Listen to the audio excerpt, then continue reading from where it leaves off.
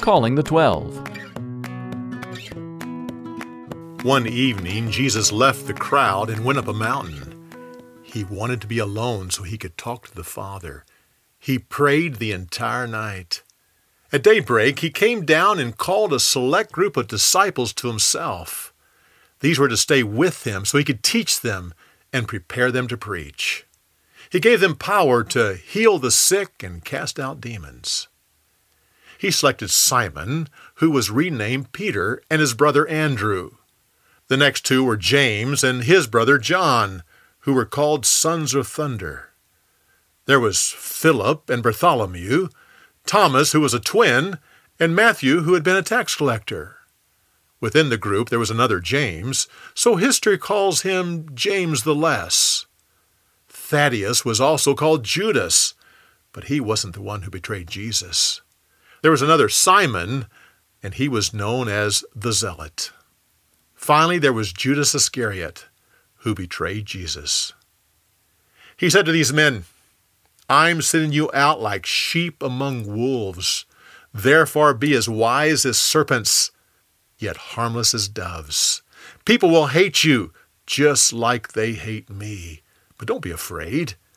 The Father is watching over you.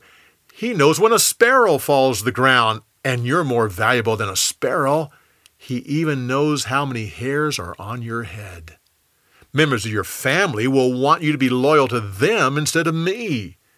If you choose their approval, you're not worthy of me. If you follow me, take up your cross and bear my shame. If you find your life without me, you'll lose it. And if you lose your life because of me, you'll find it." Jesus went into the synagogue to teach. In the crowd, there was a man with a crippled hand. Some of the religious leaders saw this as their opportunity to catch Jesus breaking God's law. The law said a person wasn't to work on the Sabbath, and they considered it work when Jesus healed someone. So they asked him, "Is it legal to heal on the Sabbath?" Jesus knew what they were thinking, so he turned to the man with the crippled hand. "Get up and stand here." So the man got up and stood before them all. Jesus then asked his accusers, "I have a question for you. Is it legal to do good on the Sabbath or to do evil? Is it better to save life or destroy it?" They didn't answer. If you had a sheep who fell into a pit on the Sabbath, you wouldn't hesitate to pull him out. People are better than sheep. Therefore, I'll answer your question. Yes, it's absolutely legal to do good on the Sabbath.